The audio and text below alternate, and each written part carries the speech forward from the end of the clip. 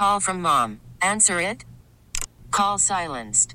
Instacart knows nothing gets between you and the game. That's why they make ordering from your couch easy. Stock up today and get all your groceries for the week delivered in as fast as 30 minutes without missing a minute of the game. You have 47 new voicemails. Download the app to get free delivery on your first 3 orders while supplies last. Minimum $10 per order. Additional terms apply. Hiring for your small business? If you're not looking for professionals on LinkedIn, you're looking in the wrong place. That's like looking for your car keys in a fish tank. LinkedIn helps you hire professionals you can't find anywhere else, even those who aren't actively searching for a new job but might be open to the perfect role. In a given month, over 70% of LinkedIn users don't even visit other leading job sites. So start looking in the right place. With LinkedIn, you can hire professionals like a professional. Post your free job on linkedin.com/recommend today. Welcome to Sports on a Sunday morning. There's a swing and a long one. That's a goner for Bader. Touchdown, Kansas City. Johnson pops a three. Oh, the Bayou Billiken says I'm involved too. On America's Sports Voice, KMOX. Welcome back. Sports on a Sunday morning. Tom Ackerman with you for a second hour. An important time for the Negro Leagues Baseball Museum. The 101st anniversary of the Negro Leagues was yesterday. The celebration continues through the weekend. And the president of the Negro Leagues Baseball Museum, Bob Kendrick, a guest on My Garage Happy Hour on the KMOX Sports Facebook page. We talked about a number of things, and I wanted you to hear some of this. He is a master storyteller. First, talking about one of our great friends who we lost last year, and that is the Hall of Famer, Lou Brock. And Lou told some amazing stories, and some obviously about the legendary Cool Papa Bell, who embraced him as soon as he arrived in St. Louis and wanted to meet with Lou and became kind of a confidant to Lou and taught him things about base stealing and base running that Lou said he had never seen in the book. And Cool Papa Bell told him, because this ain't in the book. And Lou took it to heart. And I told this story, as you probably remember, at Lou's funeral. And when Lou set the all-time stolen base record, who was there to celebrate with him? The legendary Cool Papa Bell. And so they had pulled the base out the ground, and Cool's got the base in his hand. And they get a microphone to Cool, and Cool looks at Lou, and he says, well, Lou, we going to give you this base, because if we don't give it to you, you're going to steal it anyway. And so,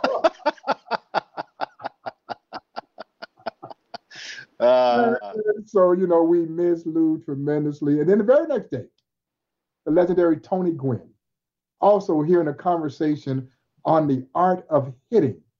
And of course, we lost Tony way too soon. But it was just an amazing week for us that was highlighted by you and the station being here and all these legendary ball players who stopped by to be part of the All-Star Game experience, which helped make the Negro Leagues Museum the star of the All-Star Game. It really was, and it is the star of Kansas City. It's an absolute must to go to the Negro Leagues Baseball Museum whenever you're in town. We always encourage Cardinals fans to go, but baseball fans who are watching this around the country, make sure that you make a stop and see Bob. It is absolutely worth it. I can't even imagine the stories that go through there. You know, you brought up Lou Brock, and you and I were asked by the family to speak at the memorial service, which was a tremendous honor. There was so much sadness, but a celebration of an amazing life and the connection that he has with your museum and Buck O'Neil. I mean, when I think of the Negro Leagues Baseball Museum and Bob Kendrick, I think of Buck O'Neil, who saw Lou Brock at Southern University when he was a freshman and said, I want that kid. And he stayed with it, didn't he? And he scouted Lou Brock and made him a Chicago Cub. He did. And of course, Lou was like a surrogate son to Buck, and along with Ernie Banks. Lou and Ernie Banks were his prodigal sons, and he basically raised both of them, and he taught them, Tom, not only about baseball, but about life. Taught them how to dress, taught them social graces, and they never left too far away from Buck O'Neil. And because of that, Lou's presence was so great here at the Negro Leagues Baseball Museum. And old Buck was the last guy in the lineup for the Cubs to sign off on the trade that would send Lou to Chicago. As it turns out, send Lou from Chicago to St. Louis. Yeah. As it turns out, it's one of the worst trades in baseball history. And so the Cubs came to Buck really as a courtesy. They knew how close Buck and Lou were, and they decided that they wanted to trade Lou, of course, for Ernie Broglio, which on the surface didn't necessarily seem like a bad deal, except that Broglio was damaged goods at that time. And so they said, well, Buck, we got a chance to get Ernie Broglio. We're going to trade Lou. And Buck said, well, we need some pitching. And Buck knew, Tom, that getting Lou over to St. Louis was going to be the best thing to happen for Lou. It was going to give him a chance to play every day so that he could really showcase this tremendous talent. The potential was already there, but he needed a real chance to showcase that talent. And the Cubs had a crowded outfield at that time. So Buck signs off on the deal. Lou, of course, heads to St. Louis. The Cardinals immediately jump into contention, win the pennant. Lou goes on to be a Hall of Famer. And unfortunately, the times that we hear about Mr. Broglio, it is in this conversation about worst trades. And Buck would always say, every time he came to Busch Stadium, Cardinal fans would give him a standing ovation, thanking him for the gift that just kept on giving. I love that. And you mentioned Cool Papa Bell. That Lou just loved and soaked in every moment of that. The more I read and researched Cool Papa Bell through the years, the more I realized how much Lou was like him in Cool Papa Bell was named Cool because he was cool. I mean, he dressed cool. He acted cool, and he didn't show a lot of emotion necessarily. Where Lou, did you ever see? I know Lou was angry. I know he was a great competitor, but I never saw him upset. He let stuff roll off his back, and that Lou Brock and so many had been through a lot in their careers. Oh yeah, but he had that internal fuel, and it burned, and he had this burning desire to be successful, and he wasn't going to be denied a chance to be great, and he was able to do that. And it wasn't just in baseball. Lou Brock was a great human being, and he was absolutely cut from the cloth of Buck O'Neil. And I mentioned this at his services. If you didn't know Buck and you knew Lou, you knew Buck. It was as simple as that. And so he was a joy to be around. Man, my heart is still heavy. We miss him, just as all the other guys that we lost last year and sadly lost, this year. Henry Aaron was my all-time favorite Major League Baseball player. He was my childhood idol as a kid growing up in Crawfordville, Georgia, about 80 miles east of Atlanta. And so anytime, Tom, that we were on the Sandlot, I was going to be Henry Aaron. And all the other kids knew I was going to be Henry Aaron. And I'm sure they say, dang, well, Bob always got to be Henry Aaron. But that was the way it was. And a lot of people did not know that his illustrious professional baseball career began in the Negro Leagues, 1952, with the Indianapolis Clowns. And my favorite picture of Mr. Aaron is a relatively nondescript photograph of him standing at the train station in Mobile, Alabama. And Tommy must have weighed 150 pounds at best. And there's this look of uncertainty on his face. And he's about to go leave to join the Indianapolis Clowns of the Negro Leagues. At that time, he was a skinny, cross-handed hitting shortstop. So Henry Aaron was a right-hand hitter who was hitting with his left hand on top. That's unorthodox. The fear is that you would break your wrist hitting in that manner.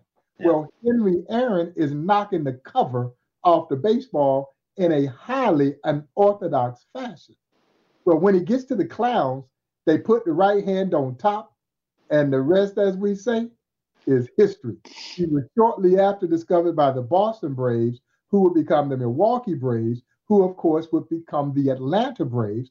Henry Aaron will go down in this sport as one of his all-time greatest players. Some may argue its greatest player, because in a game of numbers, no one's numbers are better than Henry Aaron. But it all started in the Negro Leagues, 1952. And at the photograph, Tom, there's a small duffel bag kind of seated at his feet. And he told me, he says, Bob, I may have had 2 changes of clothes in that bag, $1.50 in my pocket, and a ham sandwich that my mama had made me, going to go chase that dream. It worked out pretty well for the Hammer.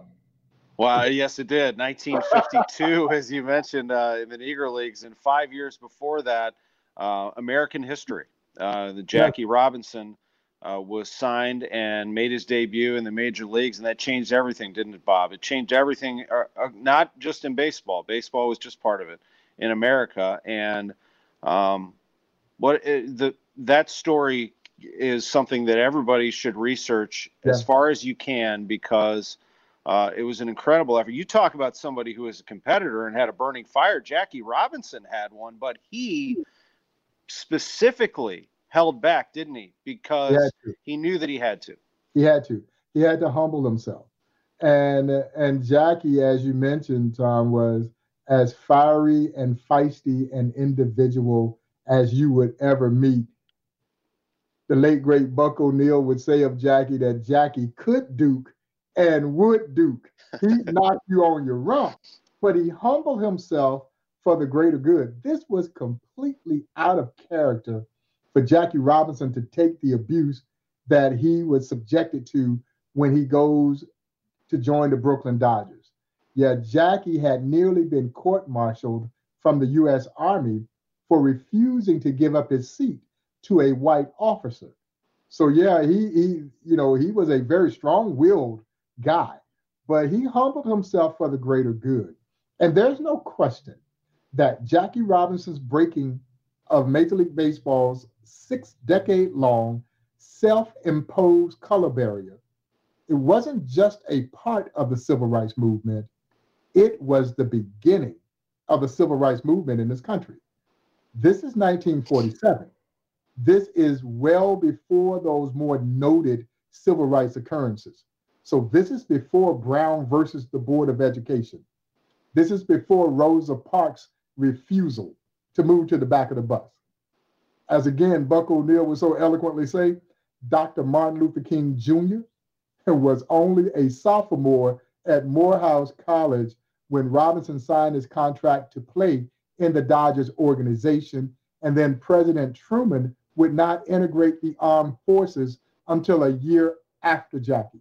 So for all intents and purposes, this is what started the ball of social progress rolling in our country, baseball. And our country literally jumped on the coattail of baseball. But what it does is it speaks to the reverence that baseball held and to a large degree still holds in our society. That's very well said. And, you think at that time, for some of our younger viewers right now that maybe don't know, or maybe some of our viewers that don't realize, everything was separate.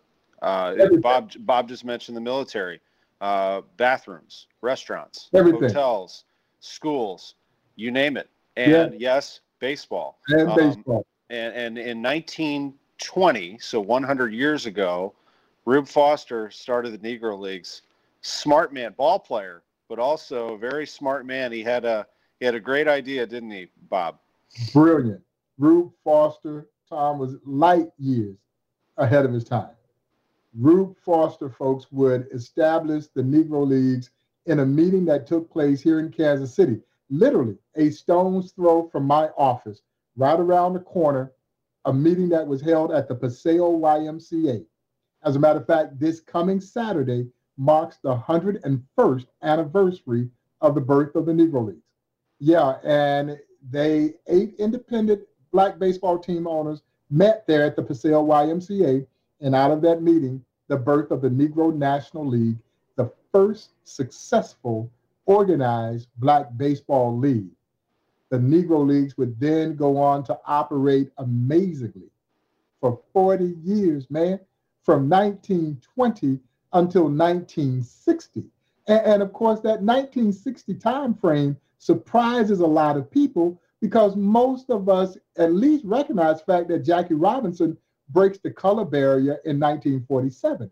And I think the consensus is, well, if Jackie breaks the color barrier in 1947, if there was a Negro Leagues, surely it must have ended in and around that time.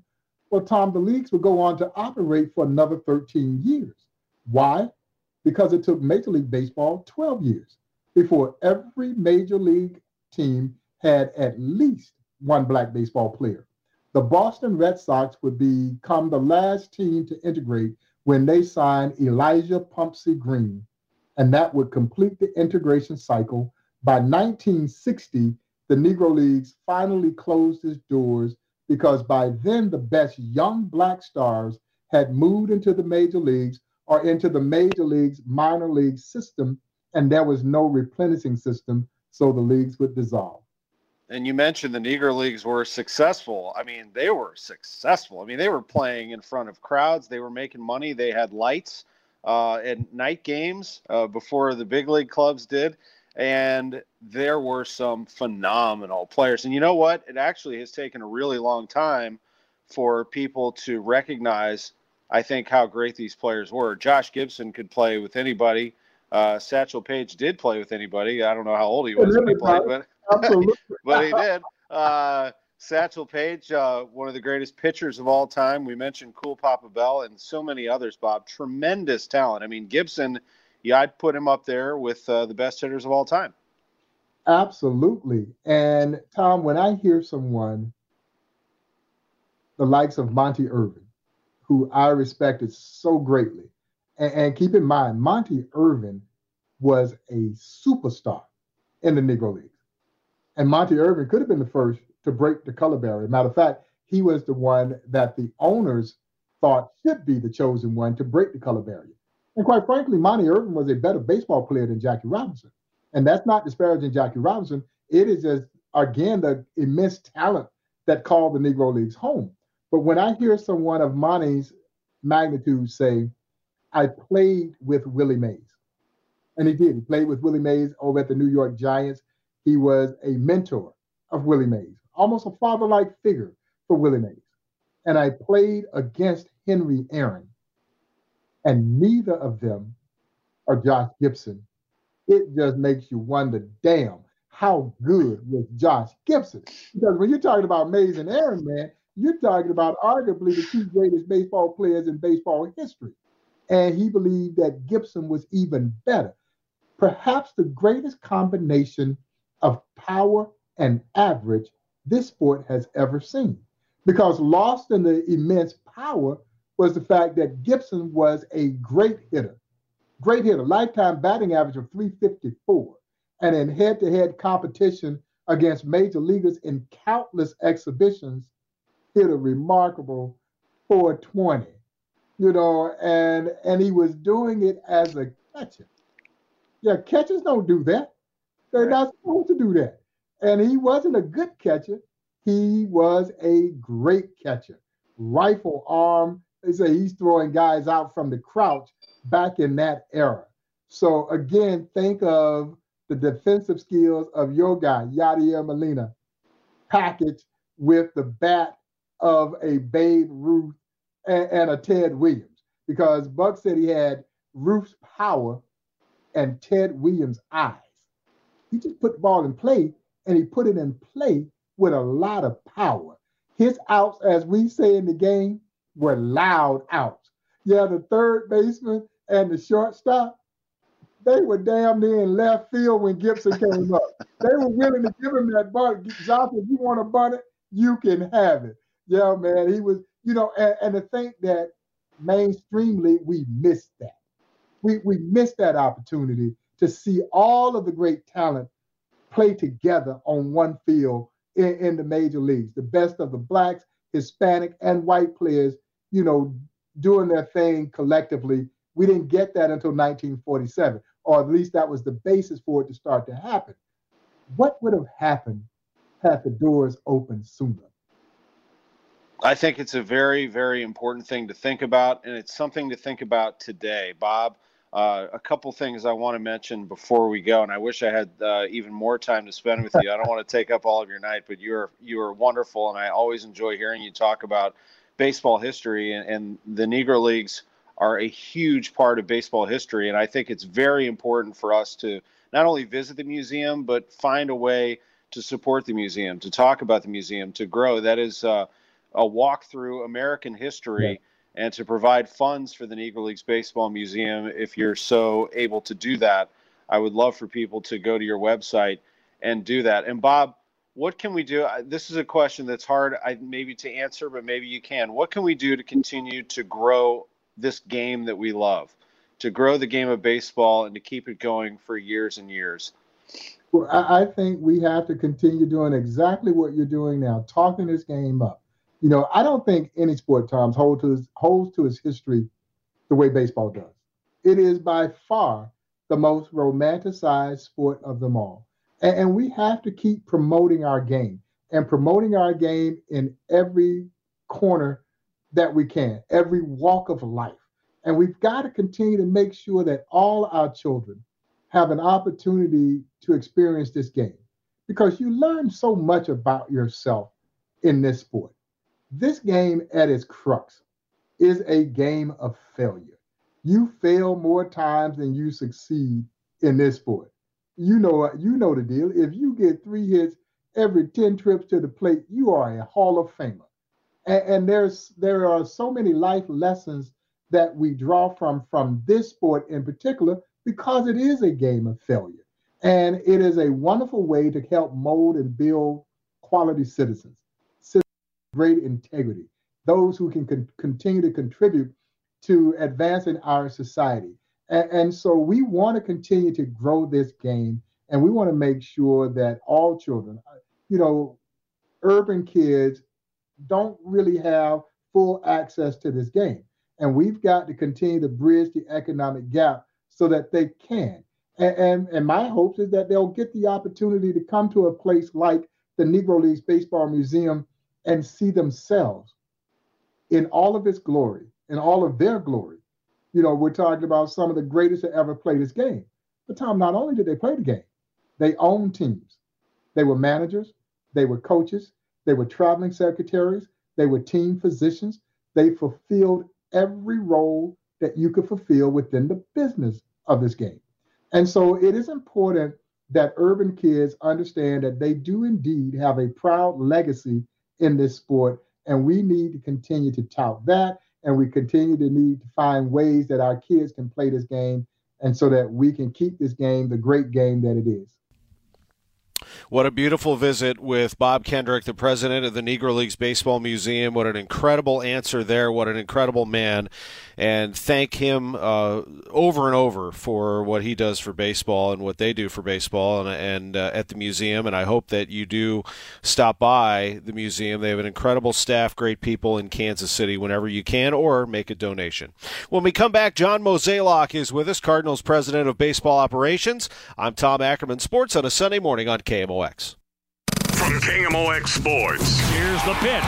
Welcome back to Sports on a Sunday morning. Oh, yeah! On America's Sports Voice, KMOX. Welcome back, Sports on a Sunday morning on KMOX. Tom Ackerman with you. We're joined live by the Cardinals president of baseball operations, John Mozeliak, and we are right around the corner from doing this for real. And in some ways, and good morning, John, it seems like we just ended the season, but in others, it has been a long, patient off-season. Well, most people have been patient to get through this, and here we are on February 14th. Yeah, I don't think you should be speaking for me. I thought it was a very long off-season, and last year's season feels like it was years ago. So, obviously, when I got back down to Jupiter last night, it sort of struck me as literally have not been here for 11 months. And, my normal routine throughout the year is I usually come back down here to visit our minor leagues a few times and perhaps even participate in a few different camps. So not being here for those 11 months was quite striking. And to go to the ballpark this morning, walk the backfields, just, obviously I'm not going to rub in 80-degree weather that we're experiencing, because I know how cold it is back home. But it was a special feeling. And today all of our staff participated in the intake process, and so now we'll await those results and then hopefully be cleared to enter the ballpark on Tuesday, which will just where we'll have a few meetings before we really get going on the 17th. Yeah, it sure is nice to have baseball again. So what's your reaction to the change in the schedule as they will go with this system of playing teams close to you geographically? Right thing to do? Oh, absolutely. One of the things that's very difficult is travel in a pandemic. And until we're completely vaccinated, it's going to be hard to say you want to throw people on a 4-hour bus ride. So I think the schedule change is fine. I think the uniqueness of having you play 4 off on the 5th is actually not a bad thing. So it'll allow us to sort of be able to time our pitching a little better. Likelihood is we will be playing 9-inning games on this side because of the extra off days. But, you will see some teams probably out in Arizona play as little as 5 in a game. That's good. You have a roster that is set. You actually made a couple of moves. Let me get to that first. 6'9", 255-pound pitcher is really something to behold, especially when he throws upper 90s. Tell me about Johan Quezada and about the catcher that you have acquired as well, announcing Ali Sanchez from the Mets in exchange for cash considerations. Yeah, obviously we have some roster space right now, and we're just trying to be opportunistic on some things that are out there happening right now. And so from the pitching standpoint, obviously it's a big arm. Obviously you got to harness that, but we felt like it was a good thing to try. And reports on him were very positive. So ultimately we're going to give him an opportunity with us. And the catching standpoint, we were actually a little thin on the catching side, especially the upper levels. And so that was more of an opportunity to give us some protection. He does have options, so it gives us a little more flexibility as well. But, he's a good defensive catcher, and, it's always nice to have someone that's a phone call away if needed when you think about that position. Absolutely. I'm here in Springfield right now where it's 3 degrees. I'm calling a basketball game here later today for Missouri State. I look forward to coming back down here when it's 80 degrees warmer and seeing some of your prospects. The minor league system, to have that back, and let's cross our fingers that everything is fine, but to have baseball again would be very special to see some of these prospects. This is a minor league season that could get interesting to see who makes those moves. We just talked about the catcher position, but you do have some that you'll be keeping an eye on. I guess the name that pops to me most is Nolan Gorman. What do you see for Nolan here in 2021? Well, I think this year is going to be an adjustment for him and trying to find a position that he feels comfortable with. And that's something obviously we'll start working on day one. But, I think there's our crossed that we can really see, even if it's abbreviated from the norm. But last year was really difficult for all these young men that just weren't getting that opportunity. So fingers crossed that we can find a way to operate and not only operate, but operate in the home cities. That would be really great for these smaller towns to have baseball back. So there's 2 things going on there. One is, we need that development opportunity, and 2, we need that opportunity for the cities to put baseball back on for their communities. John, last week we talked about Jack Flaherty and the arbitration process and how, it is a business, and the hope is that everything works out okay and that nobody feels, I guess, bruised by it. It can't be, and the reports came out that he won that arbitration case. It can't be an easy process or a comfortable process for either side. Well, knowing that it's a business, how do you handle that do you have to take emotion out of it, and how do you deal with that from that side? Well, a lot of it is now you end up using outside counsel to help argue the case. Look, it's hard to avoid not hurting someone's feelings in that particular environment, but obviously they won their case, and I'm hoping that takes a little bit of the sting out of it, and they should feel good about that. and ultimately for us, I mean, it's, we went into it knowing that there's a chance you could lose. So, we accept the arbiter's decision and ready now to move on and play baseball. Couple of quick things for you before we go. On that note, the rotation, how do you see that playing out, at least initially? We know who 4 of your starters are, with KK and Waino joining Jack and Miles, assuming that Miles is going to be fine coming out of his offseason. And then it's open, isn't it? I mean, you have some depth there, and you have an opportunity to show that depth all year and some flexibility. Well, that's the hope. I mean, there's a lot of guys that are coming to this camp that are hoping to get stretched out, from the John Gans to the Cabreras. Obviously, Ponce de Leon is someone who's been the starter. So there are guys that are looking for those innings. And that's probably the biggest challenge of the schedule change for us is how can we backfill for that. And so we're likely going to have to do some B games or some inter-squad on the backfields to accomplish it. But a lot of depth. The good news is these guys understand if they don't have that starting role that they can still be useful in terms of the bullpen role. So obviously a lot of decisions will have to be made over the course of the next 6 weeks, but the good news is we think we have some really good options.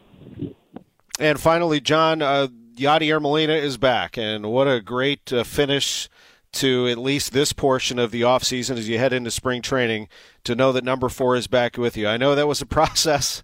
You talk about, I thought it was a very long offseason too. Of course, I think everybody did, but to get him to this point took a while, didn't it? But here it is. Look, when people experience free agency for the first time, it's a unique experience. And some people enjoy the process. Some people hate it. It's not for everybody. And for us, we're fortunate because we were able to get Yadi back. And, we really think we're going to have a good club this year. And having him anchor our pitchers makes a lot of sense for us. So, we're thrilled that could happen. And, I just look forward to seeing all these guys in person here and, turning the page from the off season and really starting to think about 2021. Glad you're there. Glad the team is getting back together, and we have baseball once again, and we always appreciate these visits, John Mozeliak. Thank you, Mo, for the time. All right. Thank you, Tommy. Thank you. Joining us from Jupiter, Florida. That's great. Baseball is right around the corner. We'll take a break. We'll go right back to the topic of Florida, Daytona. The Daytona 500 is today. Kenny Wallace will be with us next on Sports on a Sunday Morning. From KMOX Sports. Here's the pitch. Welcome back to Sports on a Sunday Morning. Oh, yeah! On America's Sports Voice, KMOX. Tom Ackerman back with you. We have talked baseball this entire hour. I know that would be totally fine with our next guest if we had to do that, and that's Kenny Wallace. Great Cardinals fan, St. Louisan, former NASCAR driver, still driving. He's all over the place. I follow him on social media, and I see him out there working on his cars and driving and following baseball. Gosh, let's get out of this cold weather and get going here, Kenny. How are you? Well, first of all, Tom, thanks for having me on. I always tell you how big of a fan I am of KMOX. I know you are too, so thanks for having me on. Oh, man, it's great to have you on, and I try to have you on every time this year. By the way, this is my first ever Garage Happy Hour guest. This is the man who got it going. Yeah. This is the guy right here. And so it was Steve Moore, our program director, came to me and he said, hey, I really like this Garage Happy Hour concept. You've done 2 shows, and I was interacting with the listeners and answering questions. It was fun. He said, what if you had a guest, though? He said, would that change it up a little bit? Could you do a split screen and have a guest? So we worked with our digital department, and Sam Masterson, our producer, had the platform. We put together a visit with Kenny Wallace. He accepted, and the show took off. So I credit you, my friend. Thank you. Cheers.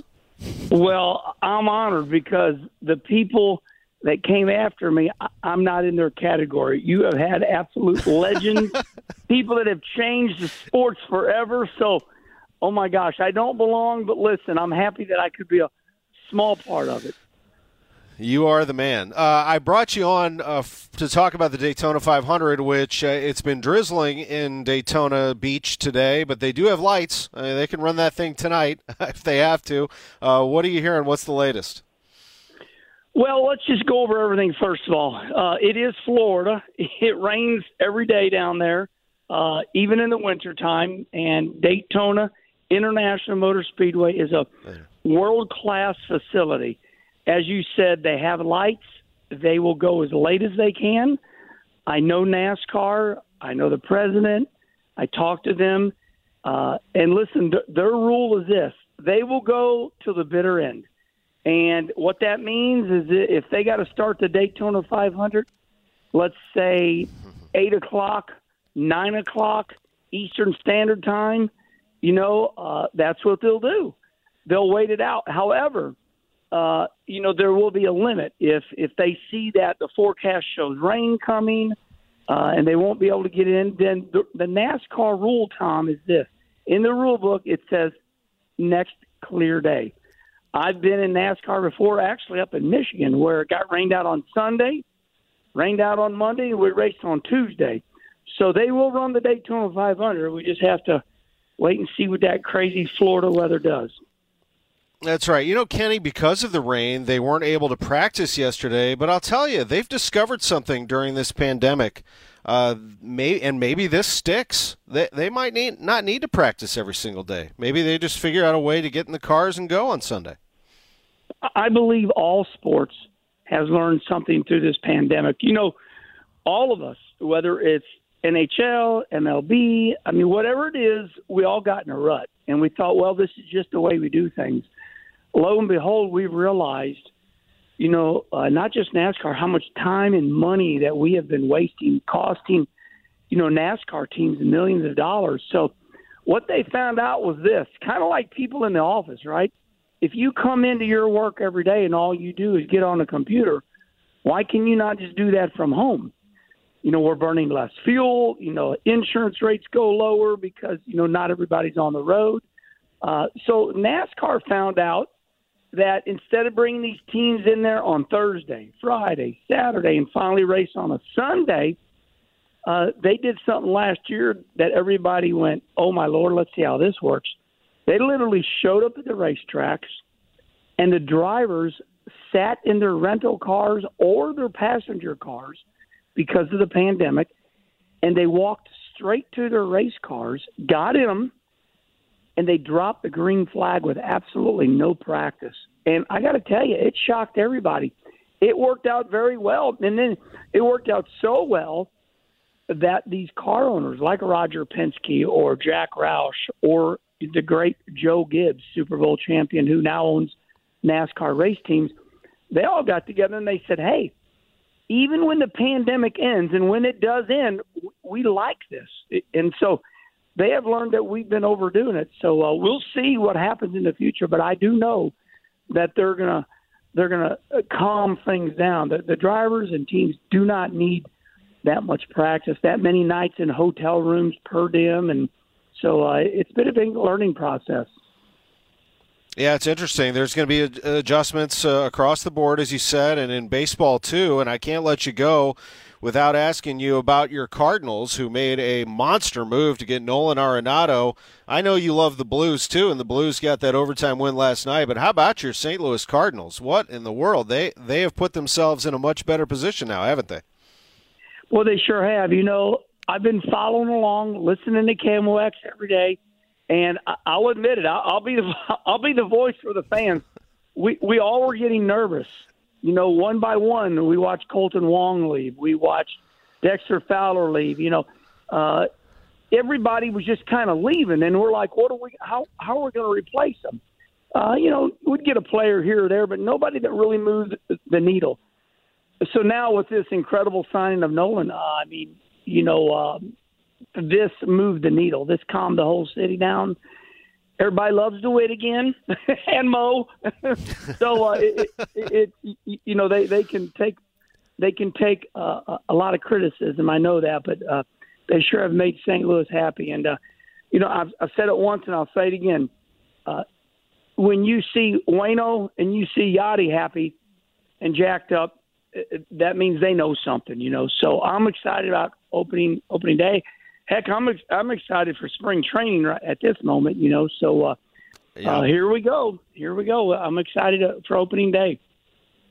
Absolutely. You said something a long time ago that stuck with me about the Cardinals, that when the Cardinals are good, it's good for St. Louis. And why is that? You said because that hat says STL on it, and that's a big deal.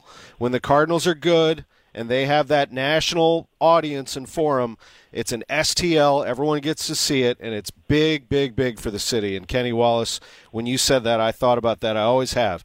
The Daytona 500 is today at 1:30, but if it continues to rain, they'll run that thing when they're ready. When they're clear, they're going to run it. The Great American Race. Kenny Wallace, thank you so much for being with us on KMOX Sports on a Sunday morning. Thank you, Tom. Appreciate it. Love KMOX. Go Cardinals and go Blues.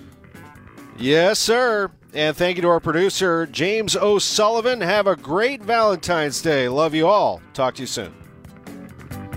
This episode is brought to you by Progressive Insurance. Whether you love true crime or comedy, celebrity interviews or news, you call the shots on what's in your podcast queue. And guess what? Now you can call them on your auto insurance too with the Name Your Price tool from Progressive. It works just the way it sounds. You tell Progressive how much you want to pay for car insurance, and they'll show you coverage options that fit your budget. Get your quote today at Progressive.com to join the over 28 million drivers who trust Progressive. Progressive Casualty Insurance Company and Affiliates. Price and coverage match limited by state law. Okay, picture this. It's Friday afternoon when a thought hits you. I can spend another weekend doing the same old whatever, or I can hop into my all-new Hyundai Santa Fe and hit the road. With available H-Track all-wheel drive and 3-row seating, my whole family can head deep into the wild. Conquer the weekend in the all-new Hyundai Santa Fe. Visit HyundaiUSA.com or call 562-314-4603 for more details. Hyundai, there's joy in every journey.